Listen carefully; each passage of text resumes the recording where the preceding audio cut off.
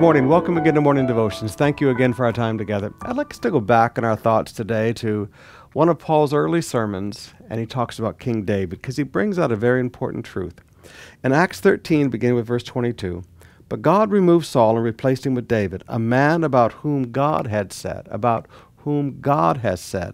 I have found David, son of Jesse, a man after my own heart. He will do everything I want him to do." Now I want you to notice, God had said.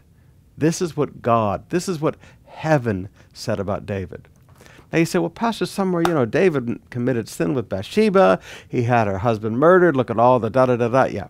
It is amazing to me how people remember the thing you did wrong, and they don't remember a lifetime of what you did right.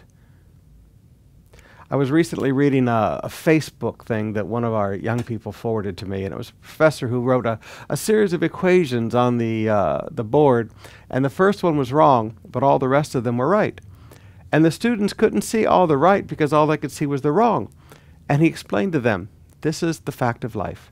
People will always look at the one thing you did wrong and not see all of the wonderful things you did right.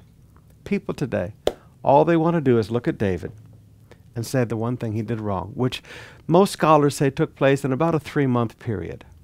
So it's 3 months out of a lifetime. He screwed up. Now, he screwed up big time. I make no excuses for that. But this is the truth I want you to get. Heaven thinks about you based on your heart and your will. Heaven does not remember you on the basis of your sin. That's under the blood. Heaven remembers you because of your heart and your desires. Now, you just need to sit back and get a hold of that for just a few minutes. Heaven, when heaven speaks about you, when God speaks about you, he doesn't give a litany of your failures. When heaven speaks of you, heaven says of you, look at the desires of their heart. When heaven speaks of you, heaven says, would you look at the heart that they have?